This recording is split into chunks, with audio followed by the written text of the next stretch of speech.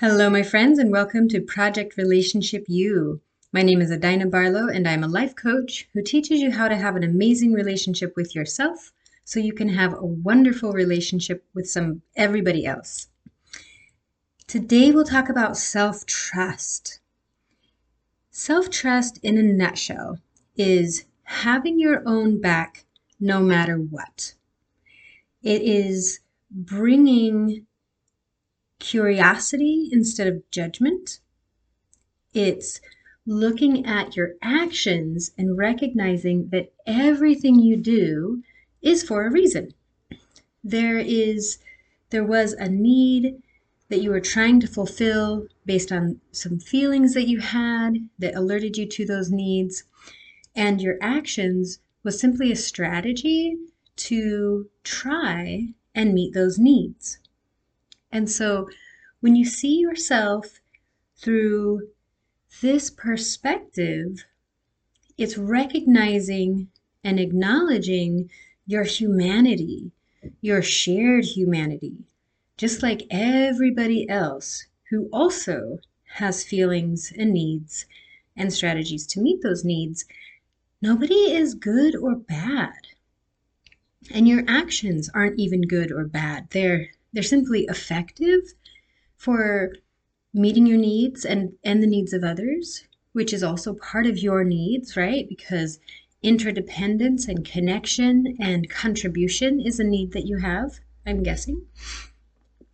So meeting other people's needs also meets your needs. And you as a human are wired to do what it takes to meet your needs. Now, the strategies that we come up with to meet our needs often don't work. And that's both the challenge and the opportunity. It's the challenge when you think you have to get it right, the right answer.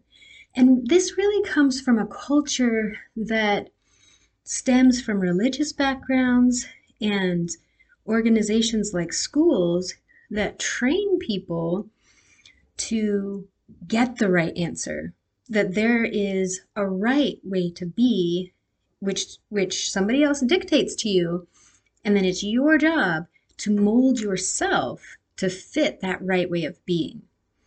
It's just like in the government systems. We create these systems that everybody is supposed to just fit into, and when the system doesn't work, we actually blame the people often, or we blame ourselves. And instead, if we can look more logically without judgment and bring curiosity to the results, to what's actually going on, we can mold the system to fit the needs of the humans. And so as you bring curiosity and understanding as you bring curiosity to yourself and your actions, you will much more easily be able to understand what you need and what you're feeling and why you took the action that you did. The other thing is when you're beating yourself up, when you're in judgment, blame, and shame, or when you're punishing yourself, your brain is actually less efficient because it goes into fight or flight mode because it doesn't feel safe, nor should it. Because judgment, blame, shame, punishment, those are all about rejection. And to our primal brains, rejection means death. So rejection and pain, when we bring that to a thing we're trying to learn or something we're trying new, like making a discovery or doing something we've never done before, when we bring all that pain to it, we take our brains out of the prefrontal cortex, which is the long-term planning, it's the logic, it's the linear thinking, and we put it into the amygdala, which is fight, flight, freeze, or fawn. And so your brain is actually less efficient at finding solutions and solving your problems when you get upset at yourself for making a mistake. And then you're much less likely to want to take risks and potentially make another mistake because we are hardwired to avoid pain and seek pleasure. So let's bring this back to self-trust. Again, self-trust is when you have your own back no matter what. When you have empathy and understanding for yourself and look for the needs that you're trying to meet instead of judging yourself or thinking you have to be perfect to earn love or to hustle for belonging. So when you have your own back, you are safer, you're safe enough to take risks and try new things. And so you are the one who's going to be with you the rest of your life, no matter what. Other people may also be with you, but they may not. They may die, their life may change, y'all may split apart, whatever. So trust from other people is important, but self-trust is the one that's critical because you're always with you. And when you've always got your back, you're safer. And it creates space for you to receive other people's support. Because here's the interesting thing. When we reject ourselves, and we do that when we're in blame, shame, and judgment, when we reject ourselves, we are actually rejecting others as well, including their support, their love, and their trying to contribute to us. So, self-trust, knowing that you love yourself no matter what, you accept yourself, and you're willing to look for your opportunities for improvement when you miss the mark in trying to meet your needs. So it's not about being right. You don't have to be right. And in fact, the more you can get curious about your actions and the results, the more safe it is to be wrong. And so you can look at other people's perspectives of you without immediately adopting them or judging yourself or saying like, oh, well, I must be right and they must be wrong. I'm a bad person. I'm not good enough, etc., etc. No, it's more of a curiosity and perspective. Like, oh, that's their perspective. Interesting. I wonder if that fits into my experience and my values. I wonder if their strategy might meet my needs better. And from there, you can negotiate with other people more easily as well.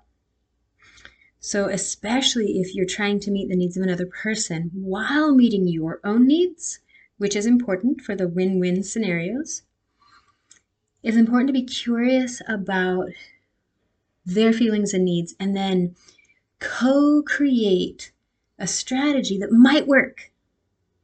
It might not, and that's okay. Totally fine, because you've still got your back, even if it doesn't turn out. So if it doesn't work out, cool, try again. Negotiate, co-create another strategy with them, and try again. And here's the fun thing. When you get out of the habit of shame, blame, and judgment, you help other people relax around you, because then their shame, blame, and judgment isn't activated. And so they can be more relaxed, and their nervous system can be more relaxed, which allows them to be in their prefrontal cortex, their logic mind. So this self-trust really has a big impact on not only you, but everybody you're in contact with, especially your close loved ones. So How do you develop and practice self-trust? First of all, interrupt the pattern of self-punishment, beating up on yourself, that voice that comes in and says something mean to you. My voice was always, you're stupid. Other people might have a voice that's like, nobody loves you, or how could you do that, or whatever. Whatever your negative self-talk voice is, interrupt it. You can do that by a physical interruption, like snapping your fingers, maybe by your ears, or tapping your chest, or slapping your leg, or even using a rubber band on your wrist. And it's not with the intention of punishing yourself, but just the intention of bringing quick attention to that knee-jerk reaction that you're so used to doing, that self-judgment. So interrupt that pattern, and then think about your feelings. So feel your feelings. You can research nonviolent communication, feelings inventory to get a really good language for your feelings. So get familiar with your feelings so that you normalize them and understand them. Look for what needs your feelings are trying to point you towards. You can also look for the inventory of needs list on the Nonviolent Communication website. So identify your feelings, look for the needs that they're pointing you to, and then think about the strategy you had, the actions that you took, and look for opportunities for improvement. Find a different strategy and then create a plan of action to implement that strategy. Bring curiosity to it. It may work and it may not. You don't know until you try it. That's the frustrating and fun thing. And then remember that you're human, not a robot. We are not meant to be perfect. This illusion of being good and perfect and right is more harmful than it is helpful. So I invite you to reject that notion that you have to get it right and you have to be perfect. No, we are humans. We're like, imagine yourself like a tree. You don't tell a tree, like, you have to grow a certain way. No, the tree is going to grow the best way it can grow for its environment and its DNA. We don't get it. Somebody else doesn't tell that tree how to grow. Same with humans. We respond to our environment and to like our internal and external environment the best way that we can. When we find new information, we do something better. And we figure out what works for us. That's part of being human. But getting it right and being right in the first place, that is an illusion. So let that go. And this is going to help you, especially if you are trying to build your own business, if you are healing your own trauma and generational trauma, if you are stopping patterns of behavior that have been destructive to yourself or others, or if you are trying to help create change in the world. There's a lot of systems we have that are old and outdated and not working for us now. And it takes all of us to change that. And when we bring the change into our own lives first, it's much more easy to act on the changes we want to see externally, outside of ourselves, in the world, in our community, in our cities. So self-trust is key. I hope this was helpful.